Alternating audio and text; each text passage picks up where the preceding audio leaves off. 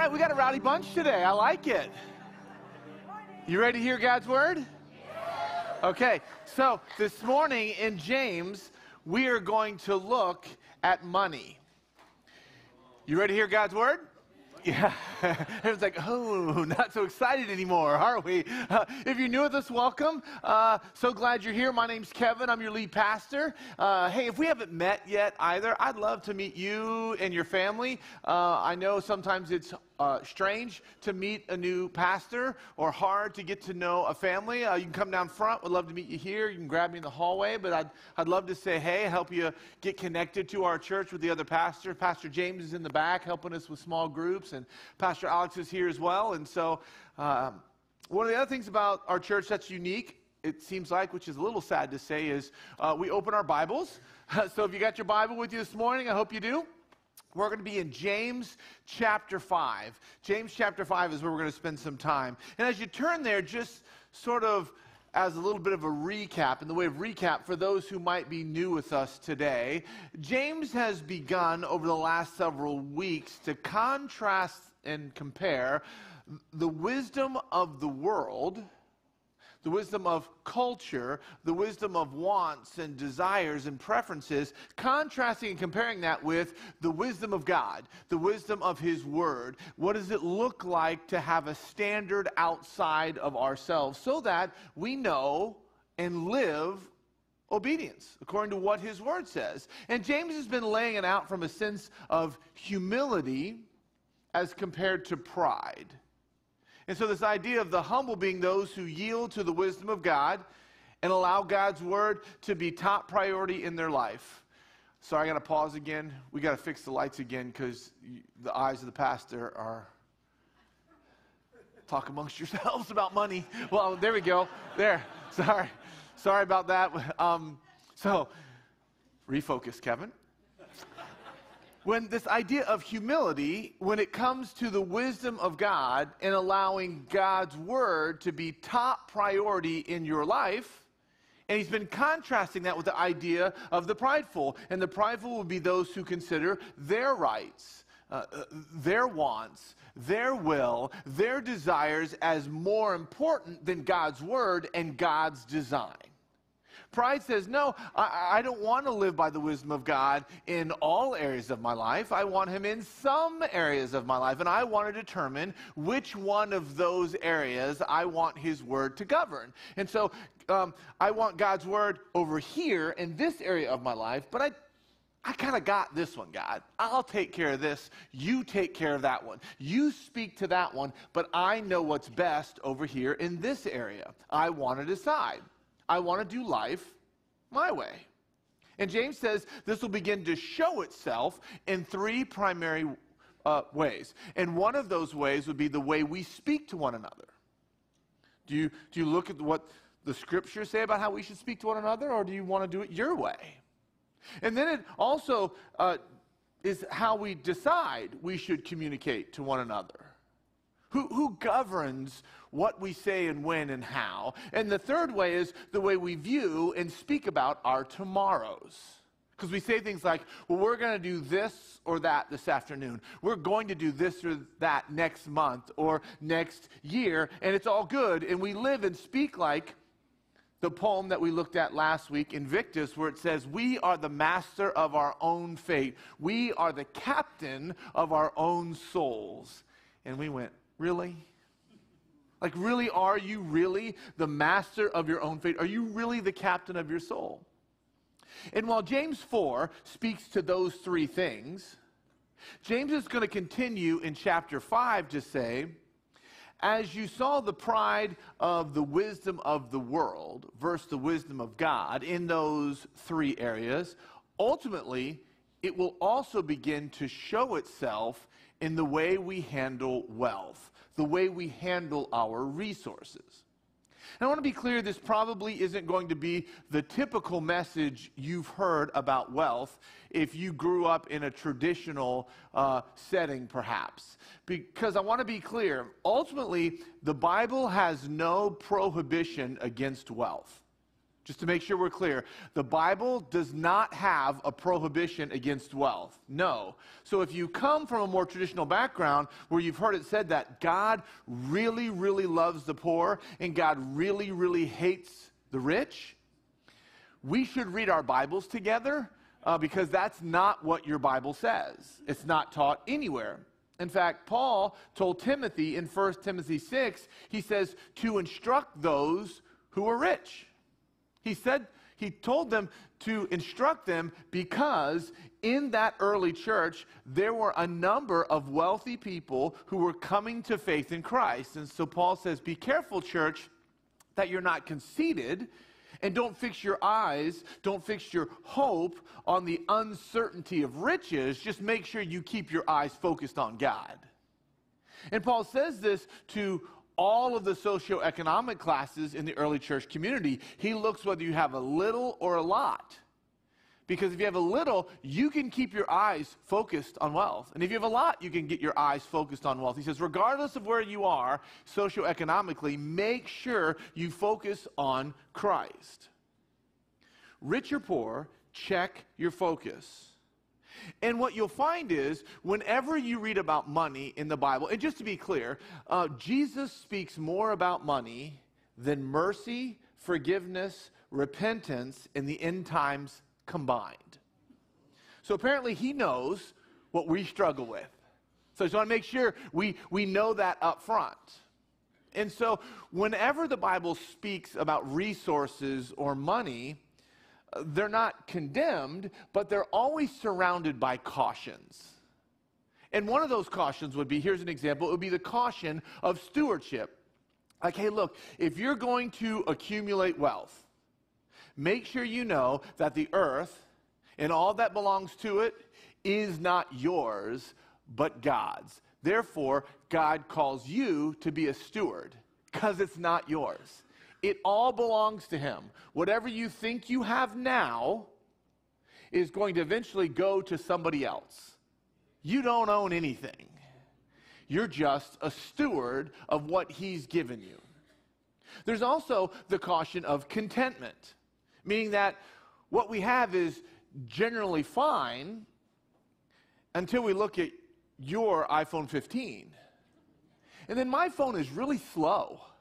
And it never works right, and it's dropping calls, and so of course, I need the latest model. I was fine with it, though, until I saw what you had. I was fine with it until the newest model comes out. It's the comparison trap. That phone, that car, that house, those clothes, you know what? They don't work for us anymore.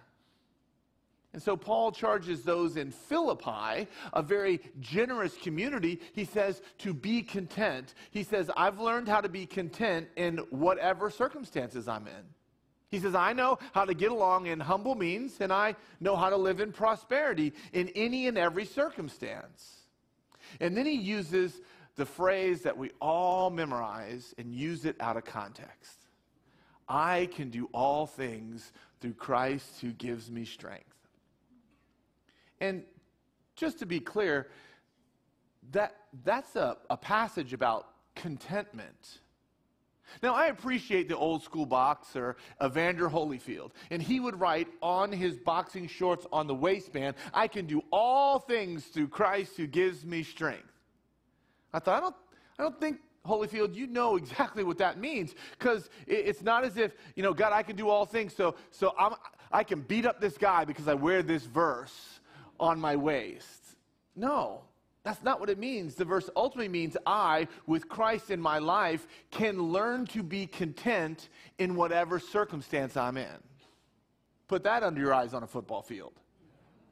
Because whether I win or lose, God, I will worship you. That's what it means. I can be content with my life because it's found in you. So there's a contentment caution when it comes to wealth.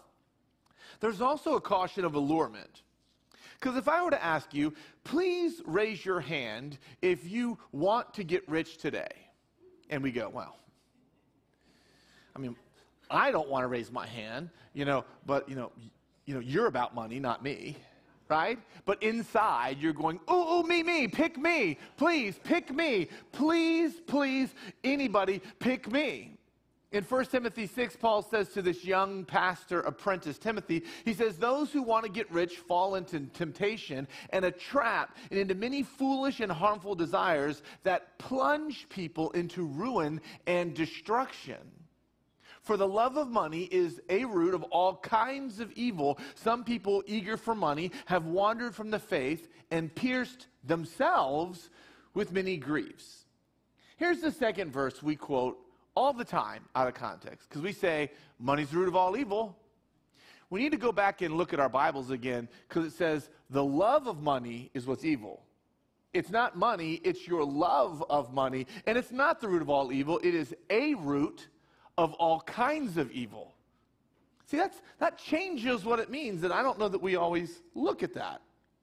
And so what's the point there? If God has given you a gift and you've got the Midas touch, let's say everything you touch, you're just really good with money and you kind of fall backwards into money. That's not wrong, especially if you can do it in this economy. He's like, you're a rare breed. Enjoy it. Make oodles of money. That's not the issue. The question really is, what do you do with it once you have it? That's what he's asking. What do you do with it once you have it? That's really where James is going to go here in James chapter 5. Now, this is the third warning regarding money in this book. So if you remember back to James chapter 1, James talked about not putting your hope in the uncertainty of riches. That's how he started. And then in James chapter 2, he talked about not showing partiality to the wealthy. Because he says we have this tendency to roll out the red carpet if someone drives into the parking lot in one kind of car, but if someone rolls up on their bicycle, then we don't roll out the red carpet. And we let these other people come in and sit in the best seats, and we let them serve on boards. And the other person, though, we don't, because we view them as less wealth. He's like, don't do that. That's not what's supposed to happen. And now comes the third one, and James is going to give 4 primary rebukes to these people. And let me tell you, none of these rebukes are easy.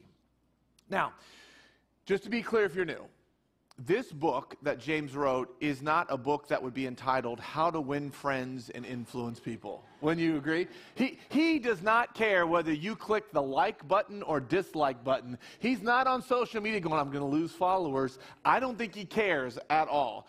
He's a straight shooter. He's just so passionate that our professed faith matches our lived out faith. And the first issue he's going to target is the prideful sin of hoarded wealth. The wisdom of the world says, hey, go out and accumulate more and more and more. Just hoard it so you can use it on yourself. But the wisdom of God says, be content with what you have. And so if you gain wealth, if that happens, make sure you recognize that you're just a steward of those resources. Enjoy the food that is your portion, but mobilize these resources missionally into the kingdom of God and stop mobilizing them into your castle of you. Because we like to build castles and not resource the kingdom. And that's a problem. Take a look at verse 1. It starts just like it did, by the way, in James chapter 4:13. He says, come now. Your Bible might say, now listen. And if you remember, that's a comedic phrase. He's actually making fun of you or these people here. What he's saying is, listen, what's wrong with you? Because I'm about to address something with you that you think is right, but you clearly know is wrong. He's like, what's wrong with you? What you think and how you live is ridiculous. I shouldn't have to be dealing with this. And so he says, now listen, you rich people, what's wrong with you? Don't you understand? What do you think?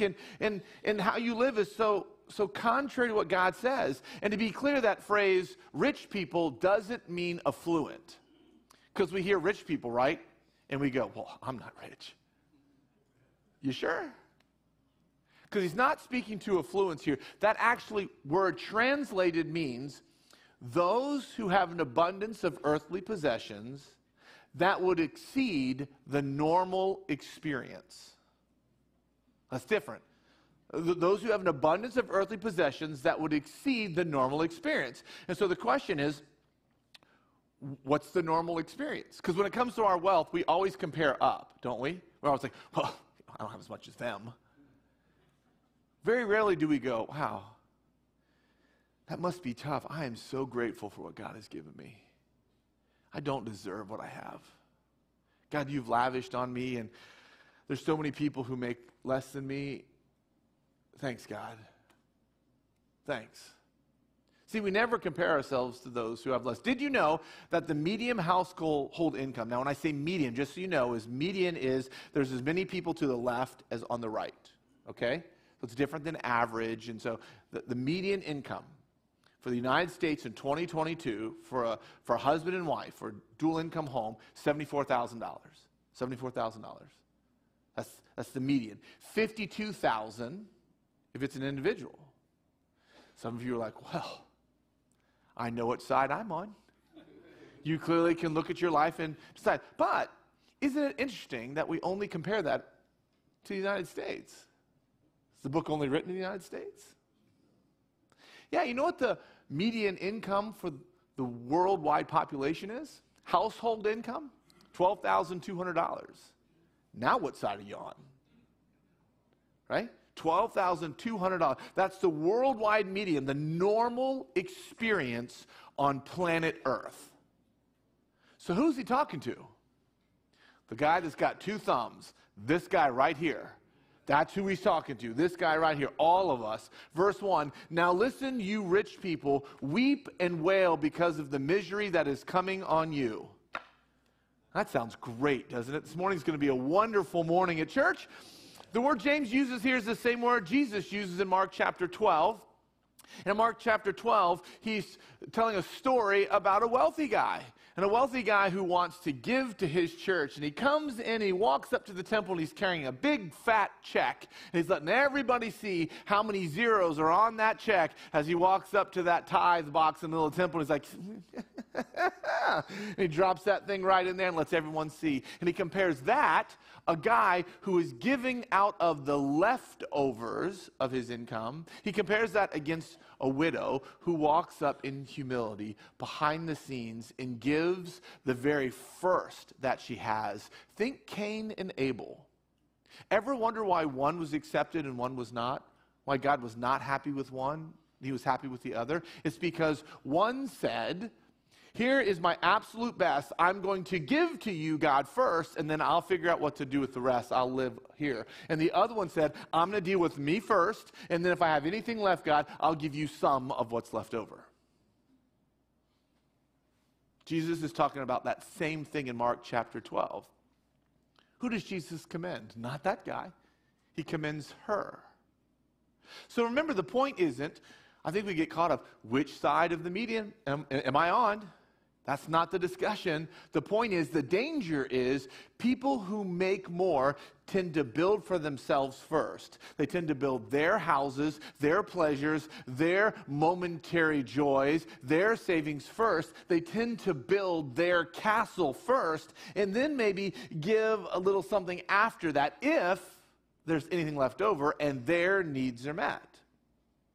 James says, Jesus says, Paul says, pick one.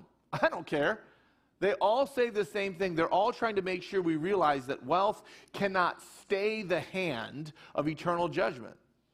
They say, you've got wealth, that's okay. Good for you, actually. If you've got wealth, that's okay. But in Matthew 10, Jesus put it this way.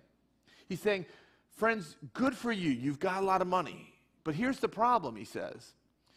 Do not be afraid of those who kill the body, but cannot kill the soul. Rather, be afraid of the one who can destroy both soul and body in hell.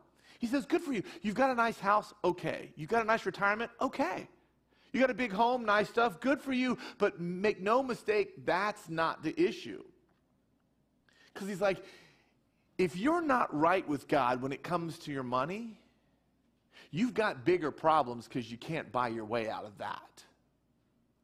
If you're not on mission with God, with your resources, you've got bigger problems. If you are the best builder of your castle and a terrible mobilizer of your money missionally in the kingdom of God, you've got bigger issues.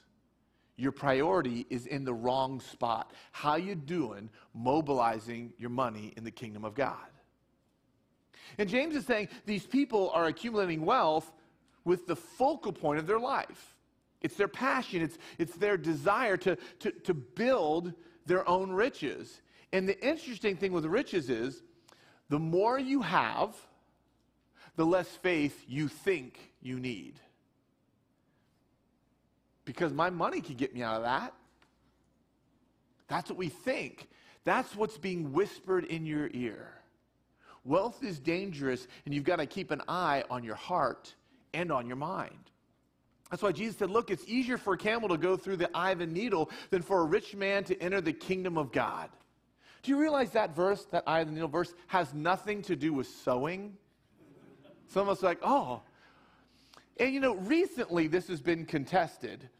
But since 300 years after these words were spoken, all the way up until I would say the last 20 years, the interpretation of this passage was, in Jerusalem, there's a gate. Big gate. What they do is they close the gate when they bar it, then they open what's called a needle gate, a door within a door, and that door, that second door they open, is just big enough for one person to walk through. And the reason they do that is because when you walk through it, if someone is going to raid the city, you have to walk through one at a time so they can pick you off one at a time.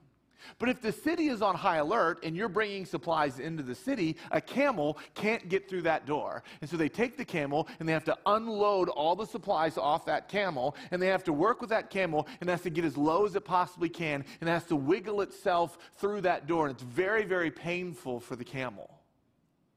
That's what he's talking about. Is it possible for the camel to get through that door? Yes, it's not utterly impossible for a camel to get through the eye of the needle. It might be able to do it, but it's going to hurt.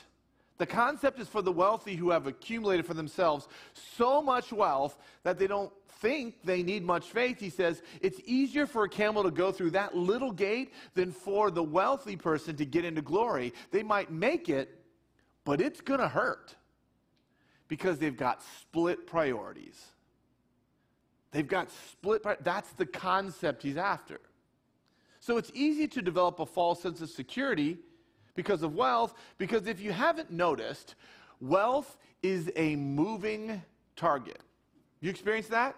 So if you ask our young adults, our college-age students who are here, what they think is wealth, maybe then what you think is wealth could be radically different. That's why Proverbs 23 says, do not wear yourself out to get rich. Do not trust your own cleverness. Cast but a glance at riches, and they're gone, for they will surely sprout wings and fly off to the sky like an eagle. Because what we do is, somewhere in our life, especially when we're younger, we say, if I can just make this amount of money, then my family will be okay. And we set that target. And then somewhere along the way, we hit that target oftentimes. Maybe a spouse goes back to work. Maybe you get a raise. Who knows what happens in your life? And then you're like, hey, this is good. But you know what happens? You know what? If we could just make this amount of money, then we wouldn't be great. We would be really great. And so it's this sort of moving target that happens. If we could just make a little more, then my family would be great. You know what we learn as we do this? We spend what we make. That's what that teaches. You spend what you make. That's what happens. And so you could get a raise, or you could win the lottery. You could win American Idol and get a recording contract. You could do whatever you want. You're going to spend what you make. That's just what happens with money. And James' caution here is, don't set your sights on the accumulation of wealth, because it's like grasping the wind, and as soon as you think you've arrived, it's moved away. The sights have to be on how much can we mobilize into the kingdom of God for His glory, and not how much I can spend on my castle. That has to be the focus of His people. And in verse 2, he really gets into it. He gets so much softer, by the way. Not. He says, your wealth is rotted, and moths have eaten your clothes. Your gold and silver are corroded. Your portfolio has disintegrated. Their corrosion will testify against you and eat your flesh like fire. You have hoarded wealth in the last days. Amen, right? Amen. No one says amen after that. That's terrible, right? And so, because in those days, It's a little different than us. A change of clothes was a big deal. So if you had multiple changes of clothes, you were considered wealthy. If you had silver and gold, you were considered wealthy. And this concept of these things testifying against you is very similar to what Jesus said in Matthew chapter 6. He says, don't store for yourselves treasures on earth, where moth and rust or corrosion destroy, but instead store it for yourself. Yeah, treasures in heaven. You know these verses. It's not like you're like, what? Jesus said what? That's so crazy, right? We know that's what he says. The concept he's bringing out here is heart follows treasure. These people who have much are now obsessed with much. Their life is so much more complex. It's so crazy. Our church is actually going through this too. The example I used first service, which I said I wasn't going to use this service, but I'm going to, is it's funny. I have relatives who really have 4 boys, and they bought 4 wave runners for their lake. Mistake number 1, maybe, but But what we don't oftentimes factor in is, what's the maintenance on those things with 4 boys riding those things on a lake? And when an uncle goes over, and we beat the pieces out of those things, but you gotta maintain. So it's not just the accumulation of your wealth. You've got to be able to sustain that wealth. When I say our church, part of the things we look at here, the reason why we don't go into debt is because anything we build, we have to be able to sustain. But that's part of, it's never just one thing. You buy a house, how many of you are like, oh my gosh? That's why it's called a money pit oftentimes. You're just pouring money into your house because you're trying to sustain the stuff that they've bought. And it says that these people, they're storing up for themselves a sense of judgment. The idea here is that their passion in life is the prideful pursuit of wealth. What do you think is going to happen with their spiritual life? If I spend all my time pursuing the accumulation of wealth and maintaining all those things I've bought, how much time do I have left for my spiritual life? Your spiritual life becomes anemic. But man, they're loaded financially. And at the end of the day, God is not impressed with he who dies with the most toys. I did a funeral on Friday. I've never seen a hearse pull away from a funeral pulling a U-Haul. I've never seen that. It's not like God goes, oh, you know what? They own a boat. Well, they're in. But you don't own a boat, so you know what? You're out. The kingdom is not for you. No, God is concerned with the heart. He's always been concerned with the heart. That's what he's always been after. And so he's saying they're storing up for themselves this sense of judgment in the last days. And you go, the last days? Yeah, what he's saying is the time between when Jesus came the first time and when he comes the second time, that's the last days. We are living in the last days. And his point is, time is short. Stop hoarding your resources. Instead, mobilize them missionally for the progress of the gospel and not your appetite. Mobilize them into the mission field. Mobilize them into your community to help the poor, the hurting, the widows. Mobilize them into discipleship. Mobilize them into your local church and church plantings. Because you know what's happened for far too many Christians? Money has become our mistress. That's what's happened. For far too many Christians, money has become my mistress. We just don't want to say that. Because in verse 4, you'll notice a second issue of concern. It's not just the hoarding of wealth primarily for personal consumption, but the accumulation of wealth through unjustly taking advantage of others. It's an ends justify the means type of thinking where he says, look, whoever you have to climb over, climb over. Whoever you have to rip off, just rip them off in order to make another dollar. It's nothing personal. It's just business. You heard that, right? It's nothing personal. It's just business. I wish someone would say that to me because I'd love to quote scripture back. It's like, better than silver and gold is a good name. Because you know what matters more than your wealth? Your character. That's what matters. Your character matters more than your wealth. And I don't know that we believe that. It's not our ability to make money. Verse 4 says, look, exclamation point, the wages you failed to pay the workers who mowed your fields are crying out against you. You might think you're getting away with it in the world's eyes, but you're not. Somebody notices it. Somebody sees it. It says, the cries of the harvesters have reached the ears of the Lord Almighty. We go, oh, Lord Almighty. That's a big deal. You know what that phrase means? It's actually better translated, Lord of Heaven's Armies. That title is a military term, meaning he is willing to mobilize the armies of heaven against you. That's great, right? Against me. It's a military term. It means strongly supporting, meaning you might be able to get away with it in your culture. You might be able to get away with it in your conscience. You might be able to get away with it in your city, just ripping people off. But the God who defends the defenseless hears. Our God sees, and he's not at all happy when we do that. And so he will come and bring judgment upon those who earn a living dishonestly. That's the concept.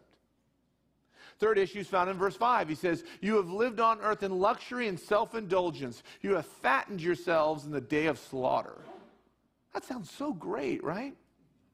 Because again, the theme of pride just creeping in, because the problem with these people is, again, not that they had wealth, it's what they did with it. They prioritized their wants, their desires, their wishes, their self-satisfaction. And to be clear, self-indulgence doesn't mean, you know what, I went out to dinner and I had the pie afterwards. Okay, that's not what he's talking about. So it's not that they had a boat or that they had a nice car. It's how they view their stuff. Is your life about fattening your world or about growing the kingdom of God? Whose kingdom are you really investing in? Billy Graham said the most theological book in your possession is your checkbook. Show me their checkbook, and I will show them their God. That's super convicting. He says, or does every dollar you make, every item in your world, build your fame, your kingdom, your castle, or the missional movement of the Lord? The last days are coming. You're living in the last days. And really the worst part of that verse is really the last three words, where he says the day of slaughter. That's terrible. That's a farming phrase where you fatten cows to become hamburgers. You fatten cows to become filet mignons and sirloin tips, and you kept them in a pen that's just big enough for them to be comfy, but not big enough for them to break a sweat in, because you want them to just rest and keep eating. Just keep fattening yourself up. You're looking good. You look great. Just keep going. You deserve more. You deserve more. Here's some more. He just keeps fattening them up. That's the idea that James gives to these people who are living a life of selfish indulgence. He says, you have fattened your hearts in a day of slaughter. You're living your life for the here and now, and you don't see what God is doing anywhere in your city, anywhere in your community, and you certainly don't know what his priority is for all of eternity. You're just getting fatter and fatter and fatter and fatter financially, and you're missing the point. God didn't give you those resources so you'd spend them all on this guy. That's not why you have them. And the final issue is verse 6. Where they use the wealth that they have. Apparently this was a problem in their day. I don't know if it's a problem in our day, but they're using their resources to work the system, to twist the truth, to manipulate circumstances for their own personal gain. Verse 6, it says, you have condemned and murdered the innocent one who was not opposing you. See, there's a strange sense of expectation that comes with wealth. The expectation is the wealthy end up sitting in the seats of honor, unfortunately, in organizations, in institutions, in churches, and whatever, because it seems that a man's wealth makes room for them and not a man's character. A man's wealth tends to make room for them and not a man's character.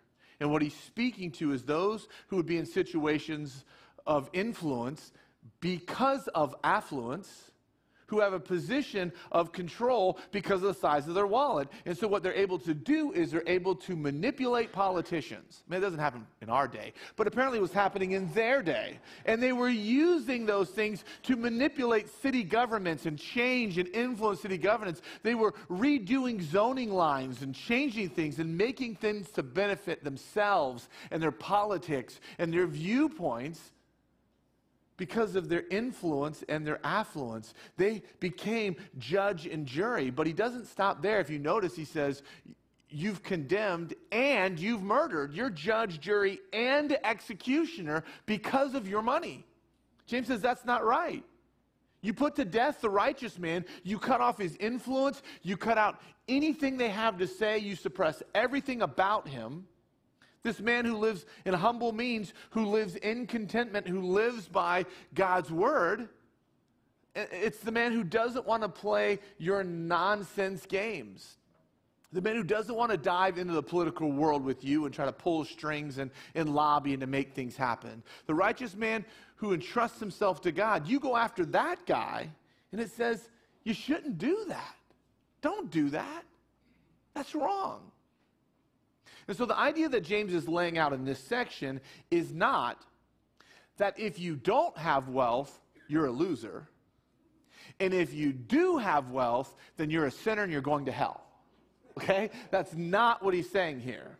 He's saying, church, if God has given you wealth, even relative wealth, like if you've got money in your bank account, if you've got a roof over your head, if you've got some food, even if it's ramen noodles, he says, then you have a stewardship opportunity.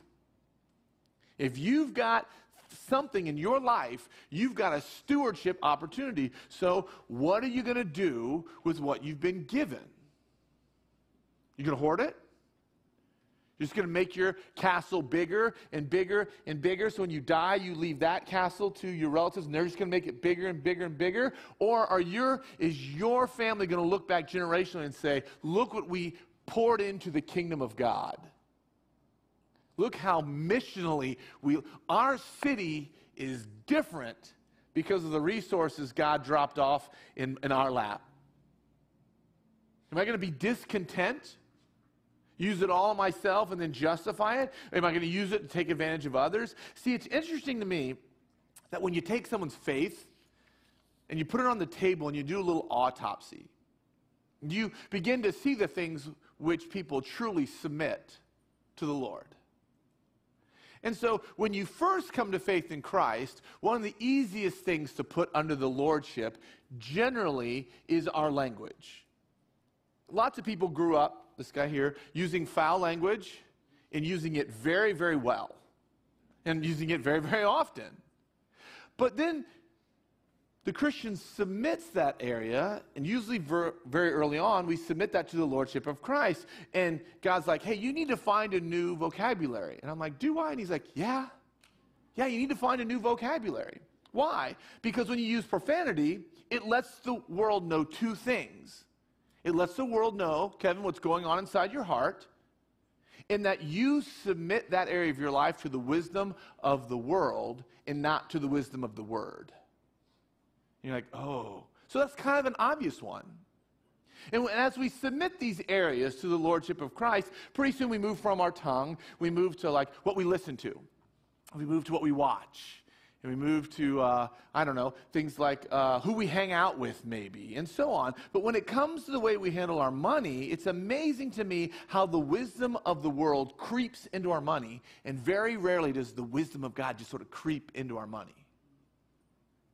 Pride normally creeps in. Very rarely do we say, God, you've given it to me. What do you want me to do with it? I'd love to know the order, God. Tell me the order that you would like me to use, the resources you've given me. Usually when it comes to the resources we've got, we say things like, I earned it. I'm the one slaving at work all the time. I deserve it. That's what we say, that we earned it and we deserve it. And so we spend it on us first as if, maybe if there's something left over, we might lob it God's way. We might. We tend to be just like these people. And if there's anything I would want to leave with you, it would be that James is hammering this idea that if you claim to be a follower of Jesus Christ, Jesus does not want to be Lord of some of your life. He does not want to be Lord of most of your life. He wants to be Lord of it all. every aspect of your life submitted to him in humility, submitted to him, that the wisdom of God would begin to show itself, not just in how you talk, not just in what you listen to, not just in what you watch. Some of you are so diligent about what you watch and so diligent about, I only listen to Christian music. Imagine if we did that with our resources. How about we were that diligent with our resources? But then it would show itself in how you handle the money he's entrusted to your care, and he's called you to steward in his kingdom, not yours. That our deeds would match our faith, that there would be a sense that if the world would simply watch the way we handle our stuff, the world would see something different about us. And so this week as I close, here's what I was thinking. Acts chapter 2. If you've never read Acts chapter 2, you should. It talks about the early church. Kind of what they prioritized, how they did life together. I thought, what if we all lived? What if the church family, I'm just dreaming for a second, so relax. We're not implementing this strategy, but this is what I thought. What if we said, you know what? What if our stuff was like our stuff? And what if we lived like mobilizing our stuff together? What's really funny right now in culture is when I do a lot of premarital counseling, we have several people about to get married. When I talk to so many of them, you know what almost all of them say? Well, first is they're not combining their resources. They're keeping separate checking accounts, and most of them have 3, 4, and 5 checking accounts that they're going to manage. But they're managing them completely separate. So the days of taking, hey, 2 becoming 1, well, we're going to become 1. We're just not going to become financially 1. We're not going to put it all in here. Of course, that fosters mistrust and more. But what if we just did that? We said, you know what? We're just going to combine our resources. What would it, I can't help but go, God, what would it look like if a wave of generosity began to erupt in your people, where if there was just a sense where we would go, you know what? I got a couple of bucks, and it's not mine. God, is there anybody here around me that has a need? Anybody in my family has a need, God? I haven't heard of one yet, but so God, what I'm going to do is I'm going to take those couple bucks, I'm just going to kind of set it over here, and I'm going to set it over here, and I'm going to wait until you kind of tell me who it is that I can mobilize this in your kingdom. And I'll just keep it right here for now, but if someone's in need, then the answer is yes, God. I want to be able to answer yes. So God, I want to be releasing with the resources under your wisdom because your kingdom is greater than my castle. I thought, wouldn't that be fun to watch? Some of you are like, no. I do. I think it'd be fun to watch. And you know what the world would say? The world would say, that is totally impractical. And we would say, exactly.